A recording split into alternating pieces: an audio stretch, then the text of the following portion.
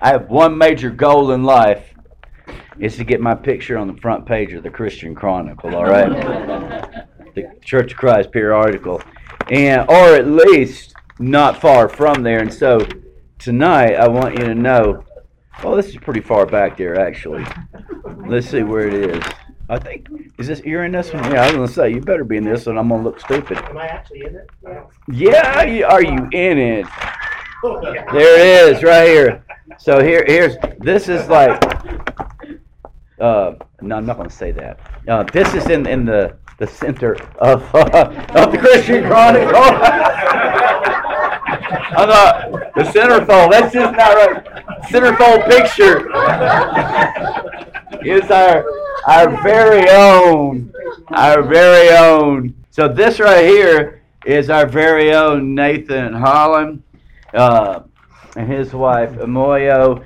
And so he must be a big deal if he got in the Christian Chronicles. So we saw that and we said, we need to fly him over here and have him teach for a few Wednesday nights. And thank you for your playing musical rooms with us. You never know what room we're going to be in.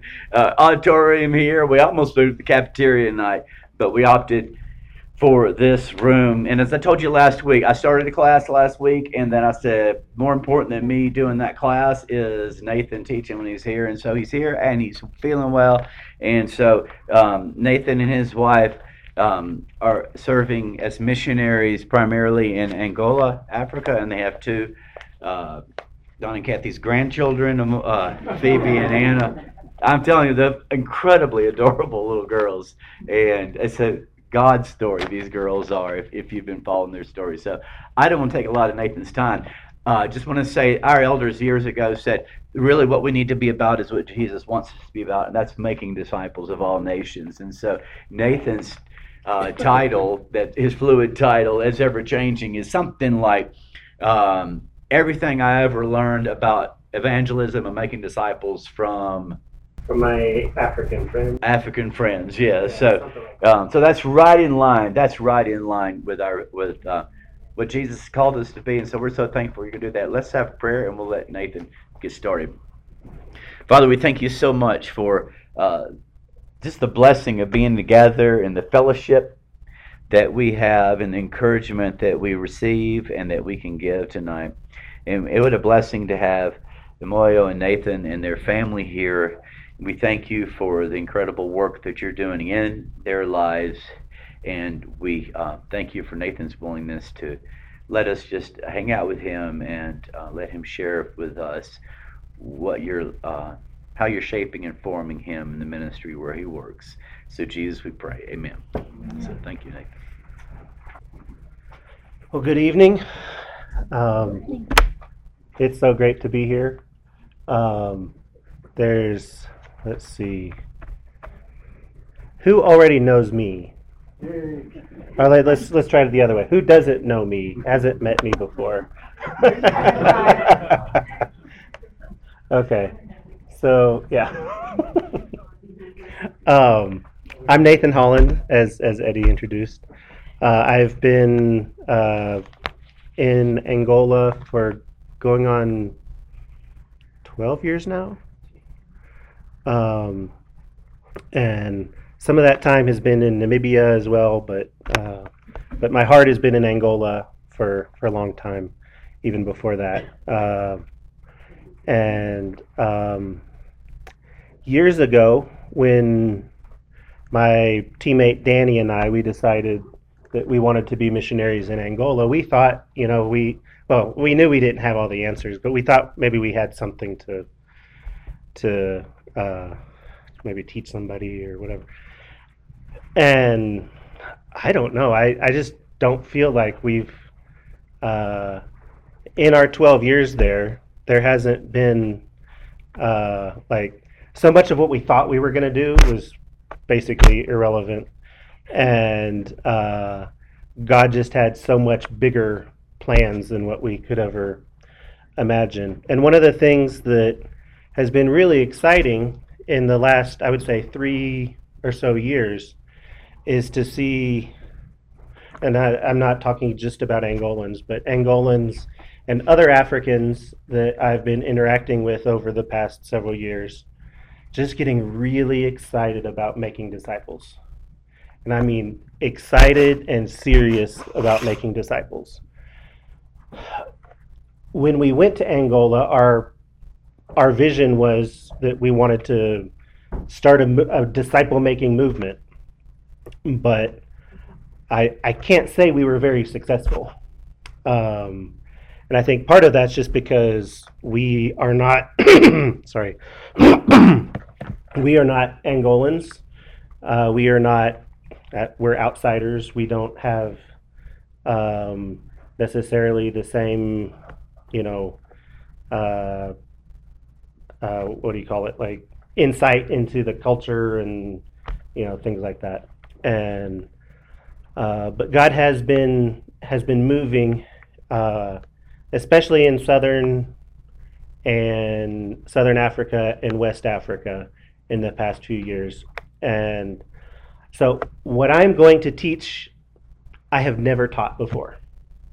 Yet I have heard numerous Africans teaching what I intend to teach over the next 4 weeks. This week and 3 more. And so I don't think I'm going to be able to be as animated or as charismatic as my African friends who do it. But that's probably okay because you guys aren't like that either. So basically, what I'm trying to do here is take what I've learned from them, and my attempt is to try and apply it in this context. I wish we had more time. I wish we had like 4 weekends or something like that, as opposed to just 4 1-hour slots, but 4 1-hour classes. But if you do get the Christian Chronicle, does anybody not get the Christian Chronicle? You should sign up for it. It's a really, really incredible. It's just a newspaper, but it tells all about what's going on among churches of Christ all around the world, as well as in the U.S. So we were fortunate not only to have the centerfold, but we got 4 whole pages. The whole center section is talking, and this was last month's issue. There's a new one that you might be getting right around now. This was last month. But it talks all about our ministry in Angola as well as other Portuguese-speaking countries. And a lot of it is about a conference that I put together with Africans. Well, let's just say there were people from all over. We had 12 nations represented. We had 93 participants from all over Angola and 11 other nations. And the focus was on this discipleship teaching that I'm going to introduce you to. I'm not going to be able to do all of it. But has anyone ever heard of 4 fields before? Say that again. 4 fields.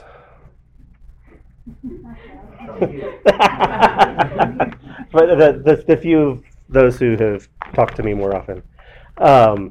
So this is a very informal, very simple, very basic, but biblical and practical application of, we talk about we need to make disciples, we need to evangelize. These are the tools. This is how you can actually do it. So there are numerous tools, and there are numerous versions of the 4 fields that use different tools. But the ones that most of my African friends use have 12 tools. I'm not going to be able to do all 12, but I'm going to pick a few of them. And we will, I'll share them with you, and I've got some notepads that I'll pass out later. There will be some sort of group kind of interaction work that we'll do a little bit. But to get started, okay, so I grew up Uh, well, I usually claim that I grew up in Colorado. I grew up in several places, but uh, the place that I most like to claim is, when people ask me where I'm from, I like to say Colorado. Now that my parents are back here, I feel a little more like, uh, yeah. um, and so I grew up a big part of my childhood uh, at this church in this building. This spot right here was not here. This is probably where we played basketball or something like that, maybe football. Um, but it's interesting to see how the church has changed over time. Um, so I don't really want to dwell in the past, but I'm curious. Like, I feel like there were a lot more people back then that were part of Eastside. Is that true for those of you that talking like late '80s, early '90s? How many members do you think? In the early, low 400s. Yeah. Low 400s. 300s. Okay.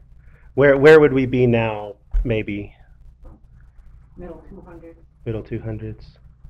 In, And in '86, we averaged 698. oh wow, 86. So that was before my time. And shortly after we left, there was a big split that some of you guys might know about and remember. It happened. We moved away, but we were still we came back quite often, and it impacted me a lot because I came back to a totally different church. We moved to Albuquerque, and every time we came back, it just wasn't the same church anymore. And we're just talking over the course of a few months. Okay, but I don't want to really dwell in the past, but we can admit that at least as an Eastside Church of Christ, we're not where we were before, right? And it would be nice to get where we were before. I don't know if that's what God's plan is for Eastside. I would like to think it is, but okay, let's start with what my African colleagues call brutal facts. No,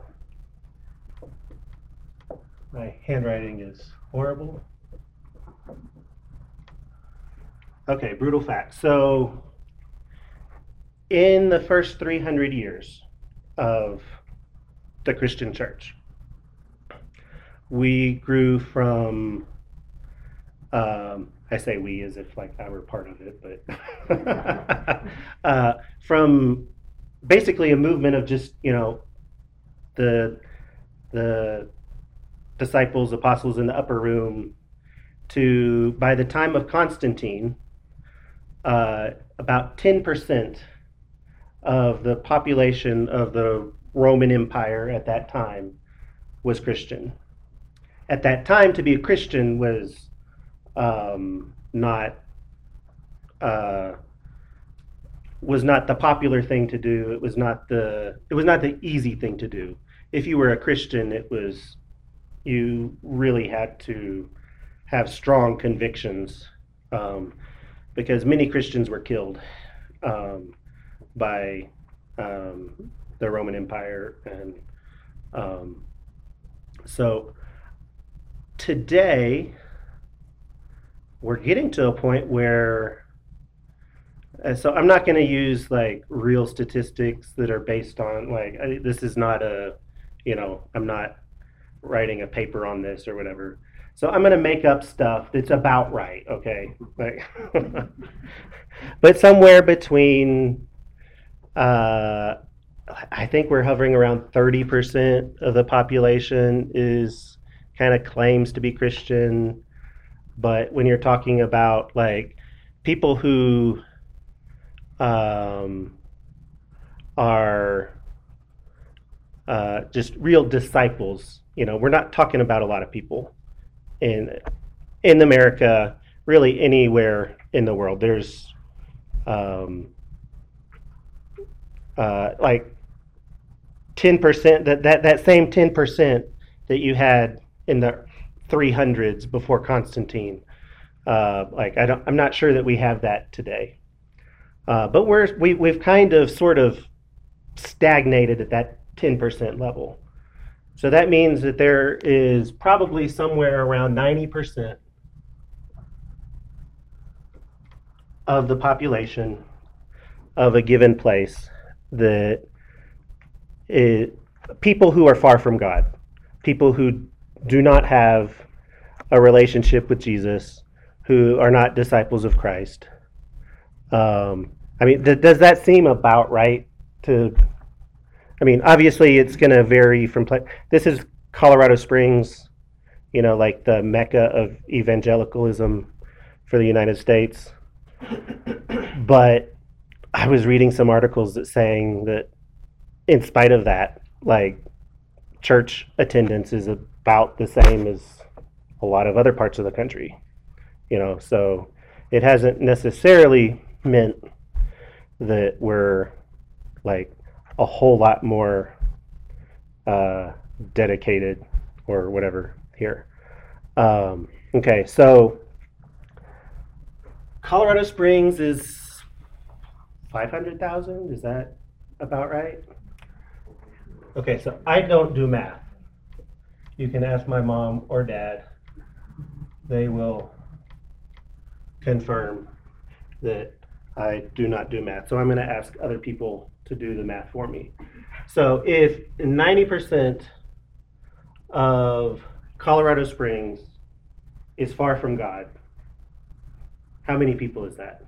450,000. Okay, 450,000 people in Colorado Springs. Like, this is not scientific survey type material, but people who are far from God, who don't know Jesus, right? Does that sound about right? We could make it smaller, but okay. So if we wanted to reach 10% of that population, I can do that. That's 45,000.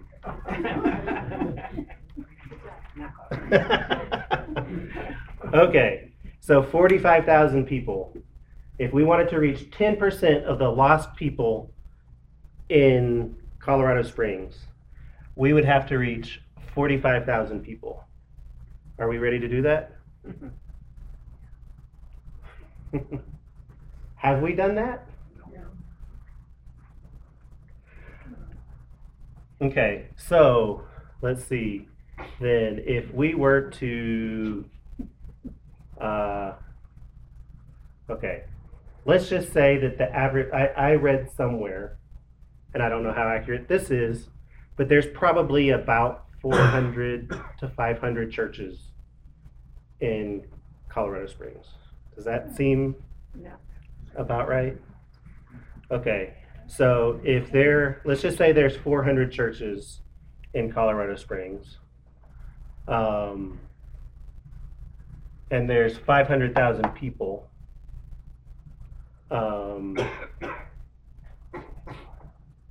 Like, how many?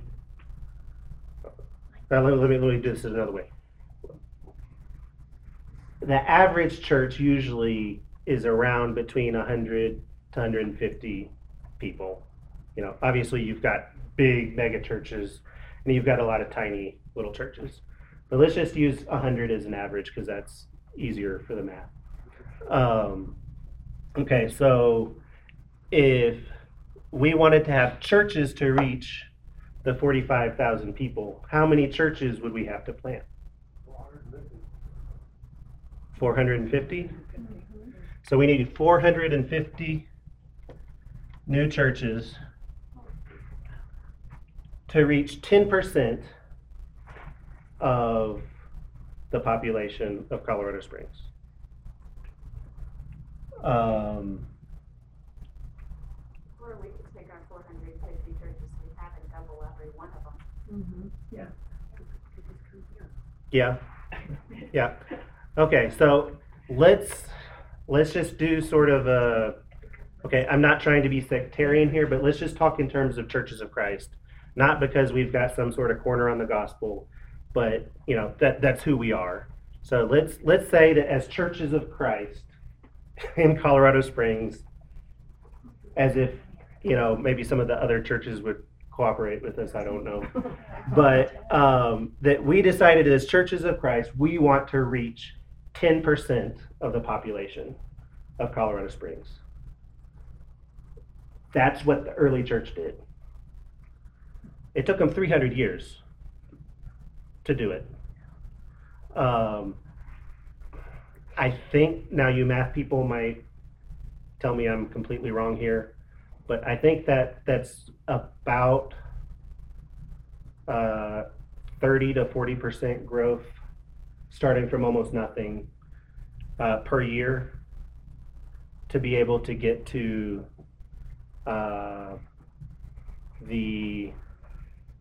there were in the Roman Empire there were about 60,000. No, was it? Yeah, 60,000 people they estimate in the Roman Empire, and so 10% of that.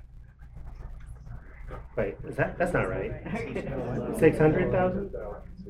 At least 600,000, and so 60,000 Christians in the Roman Empire before Constantine. I think that's right. You guys have phones. You can look up and check my statistics, because the statistics are not that important. The general concept is what I'm trying to get at here. So it took the early church 300 years to get to that level. So we're not talking about something that's going to happen overnight. But considering our track record, how long would it take for us to get to that point? Okay, so granted, okay, let's just sticking with churches of Christ, and you guys are going to have to help me here because I don't know the details. When I was a kid, we were probably around 400 plus people here. Then there was a split, and it went down to, was it about half? Okay, so down to 200. But we didn't necessarily, like, most of the people that left Eastside, they didn't lose their faith. They just didn't like that we didn't have the Lord's Supper table on the front, and that the people were walking from the back, and all kinds of what I thought were silly things at the time. I'm sure there were other things as well, but those are just some of the conversations I remember. No, just consider it a church plan. So, but in a sense, there were a couple church plants that came out of that split. Okay, so we're not necessarily talking about going from 400 down to 200 and losing all of those other people. There are other churches that are a result of that unfortunate splant or multiple splant that happened at that time. So you guys are going to have to help me. From the early 90s until now, in Churches of Christ, have we grown as a movement? No, Have we plateaued? we're losing. We're going down. So then how many years is it going to take for us to reach 10%? If we're doing what we've been doing, how are we going to reach 10%? How are we going to reach 1% of the population? It's not going to happen. Something needs to change. Remember, this is not me preaching. This is my African friends. I'm just saying what they've been saying. So I'm just relaying to you what I've been listening to this conference that we did. That's this is part of what it was about. So, any ideas? What can we do? How do we reverse this trend?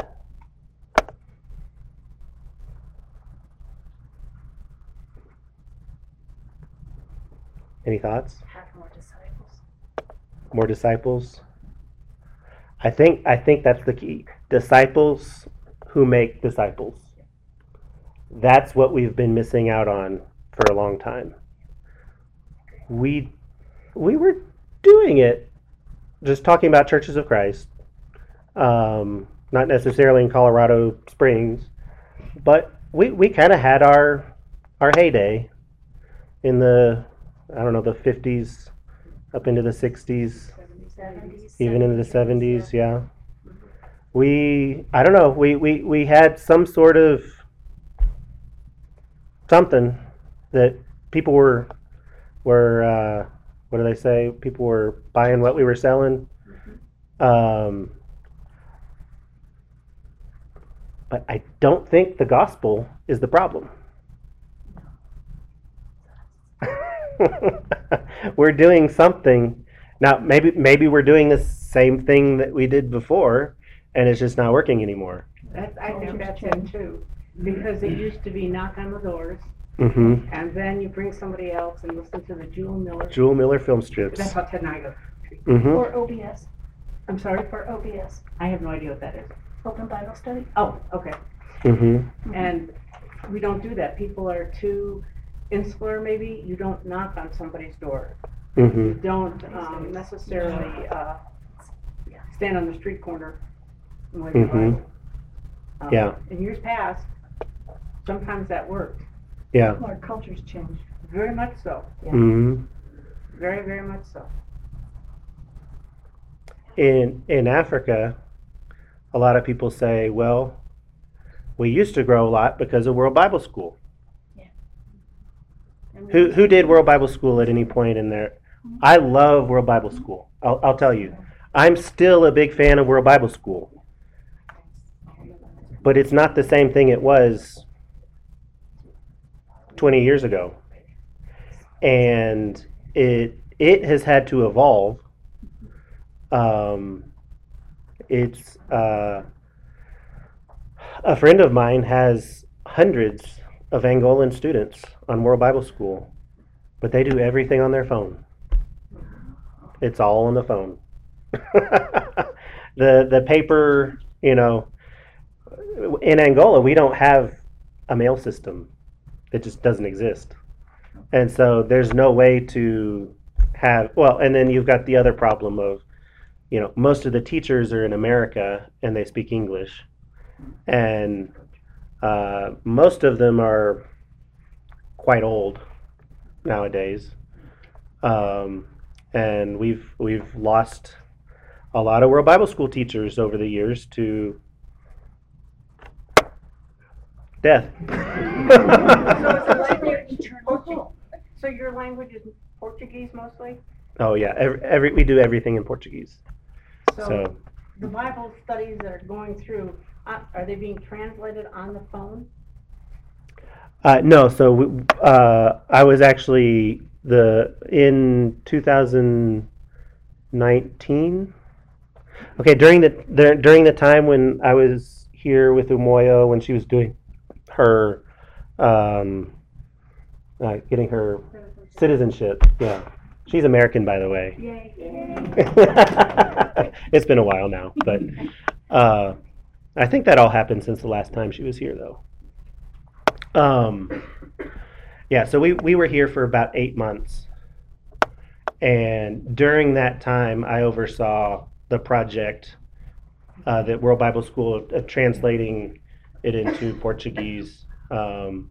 And so now there was World Bible School in Portuguese before, but it was some of the older material, and so we had to bring it up to date with the newer material.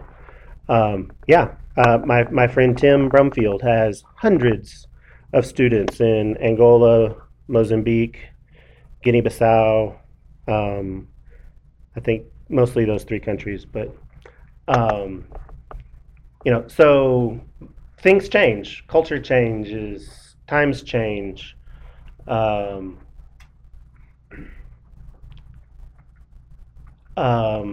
So if we had more time, I don't think it's really worth Do you guys kind of get what I was trying to do here? Okay, so if we're going to have to plant 450 churches to reach, that was what, 10% of the population, we would have to have about 450 churches to accommodate those people.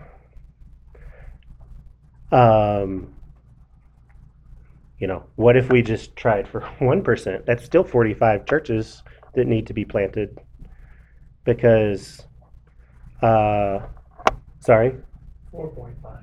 4.5? Is it 1%? Well, this is 10%. Oh, that's 10, okay. Yeah, this is 10%.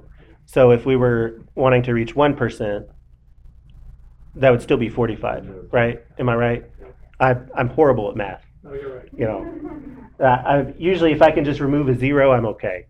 But anything more complicated than that, you can ask my dad. He used to help me with my math homework. And I would wake up at like 4 in the morning to start doing my math work. I was homeschooled for most of high school. And I would wake up at like 4 in the morning so that I could do all of my math homework and ask my dad questions before he went to work in the morning, because he was the only one who could explain it to me. And then I would understand it for about 10 minutes. He took after me in the math class. Yeah. My wife's a math person, though. Sorry, I was allergic to New Mexico or something. I've still got something in my throat. Okay, so basically we just need to look forward. We can't really look at the past. We've done a pretty horrible job in the past 20 years as a movement. I'm not going to just point fingers at Eastside necessarily. But as a movement, as Churches of Christ, at some point we plateaued, and now we are on the downhill where we're not just plateauing. Interestingly, the Christian churches, our instrumental cousins, are growing.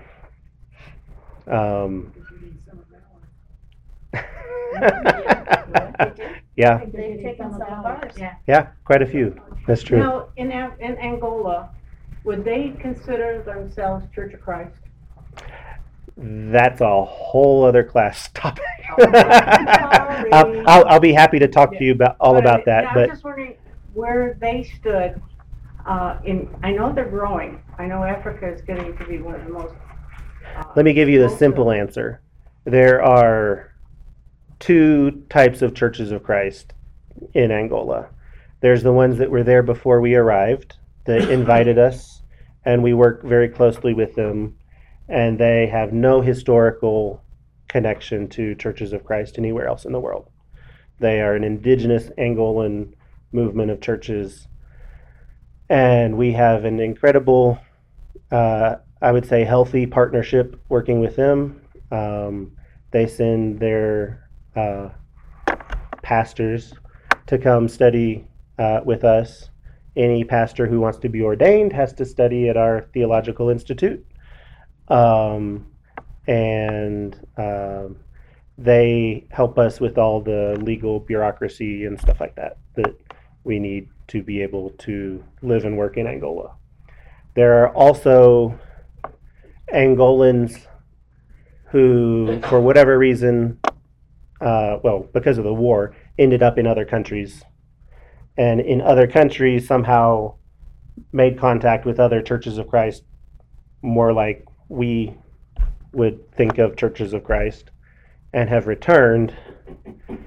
And it has been a struggle to get these 2 groups to work together. Yeah. This conference that we did in June was a huge, huge step in that direction, because everyone was participating and involved in that. So that's the short answer. But yeah, I mean, we have the same issue in Angola. I would say the Church of Christ is not a rapidly growing movement of churches in Angola. It is in some places. Ghana is seeing tremendous growth, but like if you read this article, it starts off. Let's see. So the beginning of the article, it's called "Africa Needs Disciples, Not Converts." I think that's a key right there. So that's what Eric Trigestad, who wrote this article, that's what he pulled out from this conference. But the article starts out, churches of Christ in Accra, Ghana are growing at such a rate that their members will account for 10% of the city's population in 1,273 years. But that means that they are actually growing. They're actually growing at a rate that, I guess, as long as the population doesn't change, which obviously it would in that amount of time. But if they were to continue at the rate that they are going in 1,273 years, they will have reached 10% of the population in 2023, which is probably nowhere near, at that point will be a much larger population, unless some sort of catastrophe, which very well could happen. But yeah, so I don't want to do all the talking here. So if anyone has questions or has thoughts, but yeah, so part of it is like I just thought this might be something good to talk about. We're in a tough spot. What do we do? Does anybody have? Yeah? The absolute toughest thing is change. Because we don't change well. We don't change easily. Mm-hmm. But change is going to be required to bring in the young families. You're not going to get them doing what we do now. And we're losing them. And interestingly, my experience, and I don't know if a lot of my peers are leaving. They're leaving the church, but they're not leaving the faith. Okay, that's what they say. But no, I don't know what's going to happen. Now, I feel like generations ago, people just kind of left the church, and I really do believe these are people of. A lot of them are people of. They continue to have strong faith, but they don't feel like the church, as they see it, is what God intended, and it's tough because I don't think Eastside is perfect.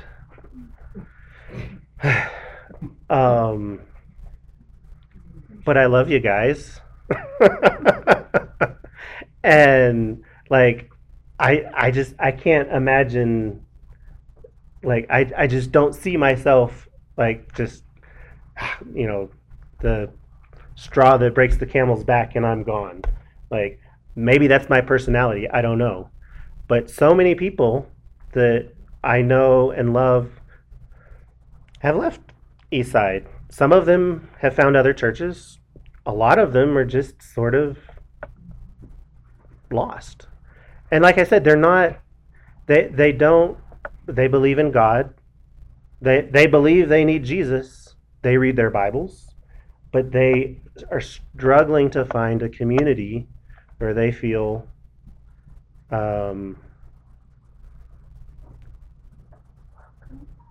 yeah. And so I'm not here to tell you I've got the answer, because I don't. But I'm here to talk about it. It's uncomfortable, and I can cause a whole bunch of problems and then leave. So, yeah. Over the years, I've noticed that the churches of Christ have become an inward church. Mm-hmm. We preach to ourselves and not on the outside. Years ago, we used to talk about what if everybody could bring one person to Christ a year? Mm-hmm. You know how fast the church would grow. And it shouldn't be unreasonable. That's another subject that we don't teach. Mm-hmm. Is how do you talk to somebody about Christ? Mhm. Instead of being inwards, we gotta be. And next week, that's what we're going to talk about. I'm not going to get into it this week because we just don't have time. But that is what we're going to talk about next week, is how do we actively, well, to start with, how do we share our faith with, I would, it's not even a non-believer. Like I said, there are people out there, they are believers, but they don't have a Christian community that they feel welcome to be a part of. How do we reach those people? How do we reach people who don't have faith? And so that's what we're going to talk about next week. But other than that, I don't have, basically I'm just trying to rain on everyone's parade and then get you guys thinking a little bit. And then maybe next week I'll have something that is a little bit more encouraging and helpful. So please don't use, like, you think, oh, I don't want to come back to this class, because no, next week we're going to talk about, I don't have the answers, but I have some tools that my African friends have been using very effectively, and I feel like they could work here too. And I know some other, I know some Africans who have been coming to America and preaching this stuff in America, and it has been American churches and Christians have been very receptive to the Four Fields approach of evangelism and discipleship. It's all very biblical. It's all very, I didn't really get into biblical stuff today, where it's more math stuff today. But we're going to get there a little bit next week. Oh, sorry. It seems like we're talking two different things there. Uh-huh. We're talking about people leaving the church, but also not growing. Does the Four Fields kind of hit both aspects of that? Well, I think, so people, basically the brutal fact is that we are not growing, and that it's not going to take any number of thousands of years for us to start growing if we keep doing what we're doing, unless somehow the culture changes to be more like us. But I just don't see that happening. So I feel like a lot of, we need to not only think in terms of reaching the unreached, we need to think in terms of reaching the lost sheep, that they were part of the fold, but for whatever reason they've become, they're still out there. There's a lot of them. Well, during COVID, everything shut down. Mm-hmm. And so many people found that Sunday mornings they had other things to do. Mm-hmm. And even though we live stream, we have people, I don't even know how many tune into the live stream.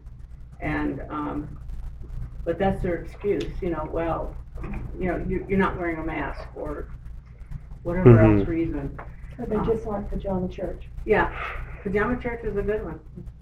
But we don't know, I don't even know if there is a way to figure out how many people do watch online or whatever. Yeah, I'm not sure. I don't either. But it's got to be so convenient to do, lay in bed and kind of watch Eddie. Mm-hmm. Or not. I'll tell you, his sermons are pretty good online. Like, because that's the only way I can get, that's the only way I can join you guys, which I do. I rarely do it live because it's right in the middle of like other things going on. That's the middle of my day or my evening. I was going to say, how many hours difference? How many hours difference? 7? Yeah. 7 or 8, depending on the time of year. Yeah, we don't do daylight savings. So, yeah. The biggest thing I would say is that I've noticed that being someone new to Eastside that just stands out, even stands out in this room, is age. Mm-hmm. It's age. I mean, how many people do you see here?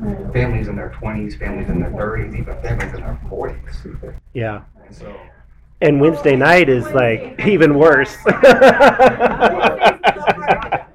noticed that personally on the outside. Even actually, I agree. Eddie is great online. That's why we're here. That's how we found Eastside. It is online. Mm-hmm. But the one thing I did notice when we looked at the crowd was, man, there's a lot of age. Where's the younger people? And it just stands out to me. I think he's making fun of us. And I'm not far away either. But it is very obvious. It's like when we talk to our boys who are in their 20s, and we say, hey, come join us. And they're just like, they don't see it for them. They don't see people that they can relate to because they're such this. So it just stands out to me. I don't know if that's an issue or not, but that's what I see. Yeah. Well, a lot of young people, they look at church people and they say they're all hypocrites or two-faced. Mm-hmm. And I think all the Christian people, they lost the light. We need to go to the world and show them the light, and we don't do it. So we come to church with one person, but as soon as we hit the door, we're a different person, and they see it. Mm-hmm. And they're like, how can I go to the church? And that's how the young people, they think. How can I go to the church when they're two different people? And a whole generation grew up watching their parents do that too, which I think that's part of the problem. Is if you grew up and saw your parents were one way in church and a different way at home, and not to say that if your children are no longer faithful that was necessarily what happened, but that is an issue, I think. Well, we do have the East Side, and I'm assuming in some of the churches, but I have a gap between young married with children and then empty nesters. And we don't have very many, if any, of the young professionals who are single. Mm-hmm. I mean, when I was single, where I went to church in Dallas, we had a singles program of over 400 singles. Wow. And Yeah, and it's hard. I was single for a long time, and it's, I think because of my, people kind of put me in that missionary category even before I went on the mission field, because I was very vocal about it. I'm going to Angola, and I don't know, people, because people always ask the missionaries, oh, you want to go to dinner with us, or whatever. But when you're just single Nathan, it's I don't know, it was a tough time. Everyone's going, and I mean, I know we've got some very different ages of singles that are part of Single on Sundays. Is that still a thing? Yeah. Yeah. Those ladies are so much fun. I've gone to. it's the back row there. Yeah. They're a lot of fun, and I just invite myself. Oh, I'm going to their, they're good cooks, and yeah.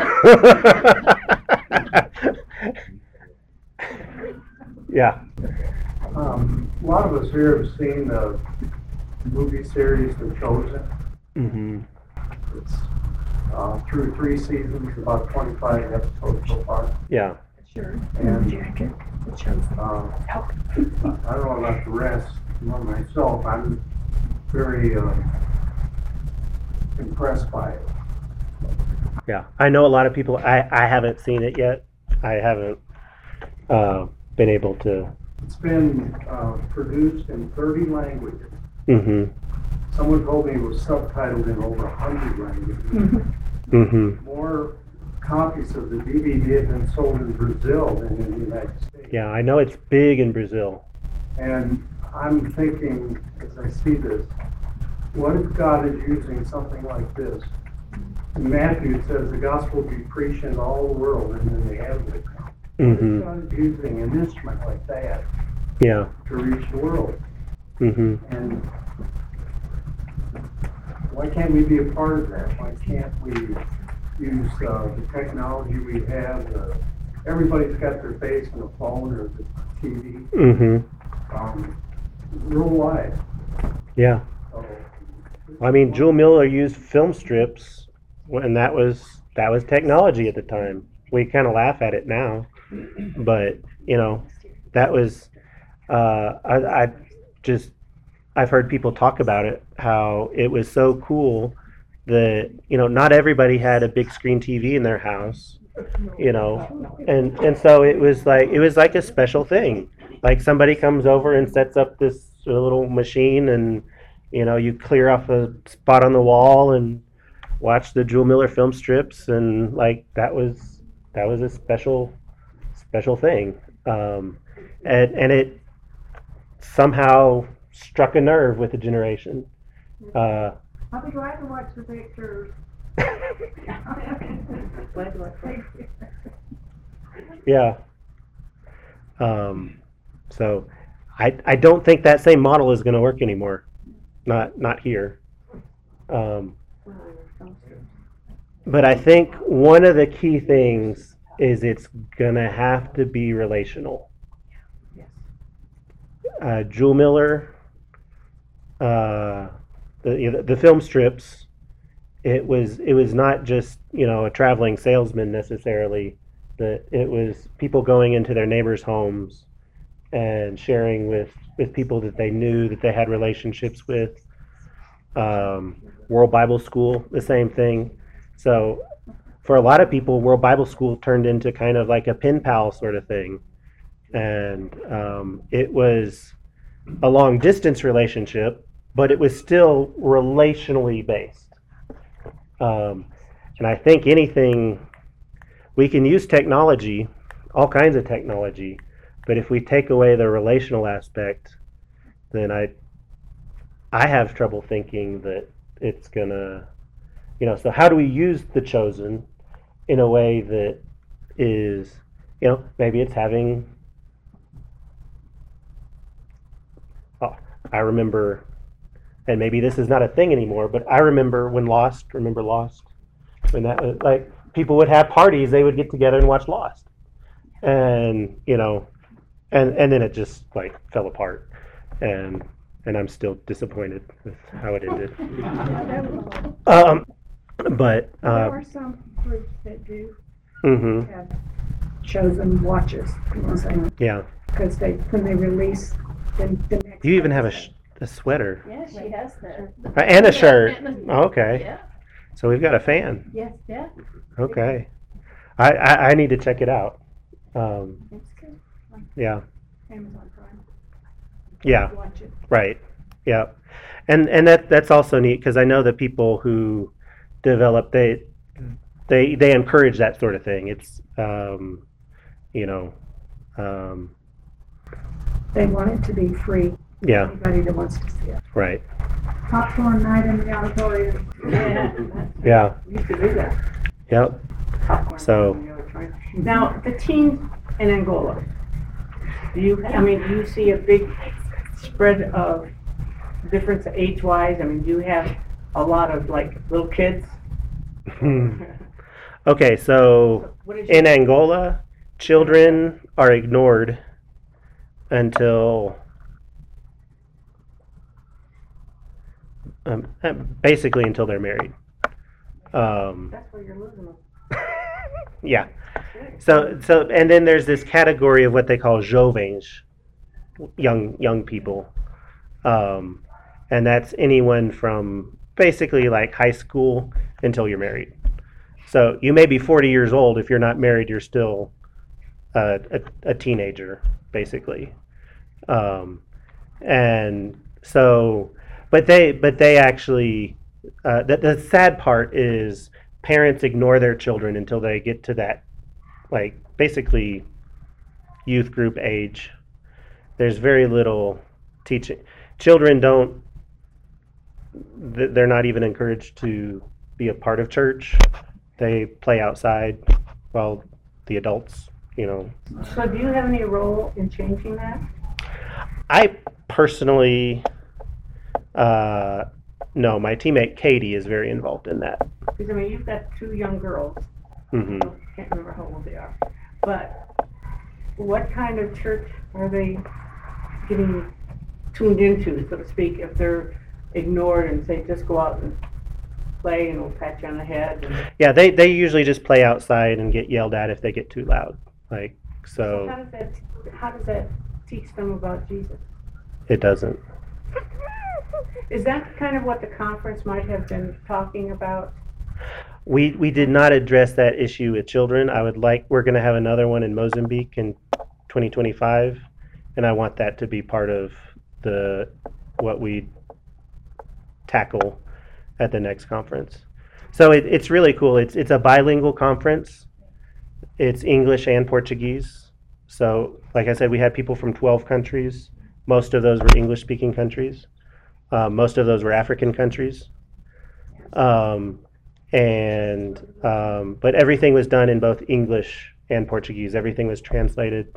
Our focus this time, I think most of you are familiar with the Iron Rose Sisters ministry. I asked them to come and do a special program with the ladies in Portuguese. So LAMP International, my nonprofit organization, we have helped Iron Rose to translate their material into Portuguese, because I thought, when I saw Michelle's stuff, I was like, we need this in Angola. And so, we had 2 ladies from Iron Rose come, and our teammate Jordan also worked with them, and it was amazing. One of the articles in here is specifically about that. So I'm here for the next month. I'm eager to get to know any of you that I don't know already, and for those of you that I know that I forgot that I know, I'm eager to try and remember. But no, I'm here, and we're just eager to get to meet with you guys. And like I said, next week will be a little bit more. Today is just sort of presenting the reason why we've got to talk about what we're going to talk about the next 3 weeks. So I think we're about out of time, but if you have any questions, I'll be around for a little while. And would you be willing to close us with prayer? Gracious Lord, I thank you for the work that's going on throughout the world, Father, for the work that's going on in so many different places that we don't even know about, Father. There are people who have given their lives trying to bring disciples to you. And help us, Father, to gain that strength and gain that courage. Help us as we learn some of the brutal facts of where we've fallen down. But Father, help us and guide us in our relationships to other people, so that your Son is on our lips, that your word is in our hearts. Father, I ask you to bless the series of classes. Help us to be better equipped to enlarge and grow your church. Bless our people, bless our missionaries. Guide us all, Father, in Jesus' name. Amen. Amen. Thanks a lot, everyone. Hey, I'm Eddie White, the Senior Minister for the Eastside Church of Christ. Sure want to thank you for joining us today on our podcast. I hope today's message was indeed a blessing to you. I'd like to invite you to browse our website at eastsidesprings.com to get more information or to contact us. And as always, we indeed welcome you to join us for our worship service in Colorado Springs as we seek to live out Jesus' mission of making disciples of all nations.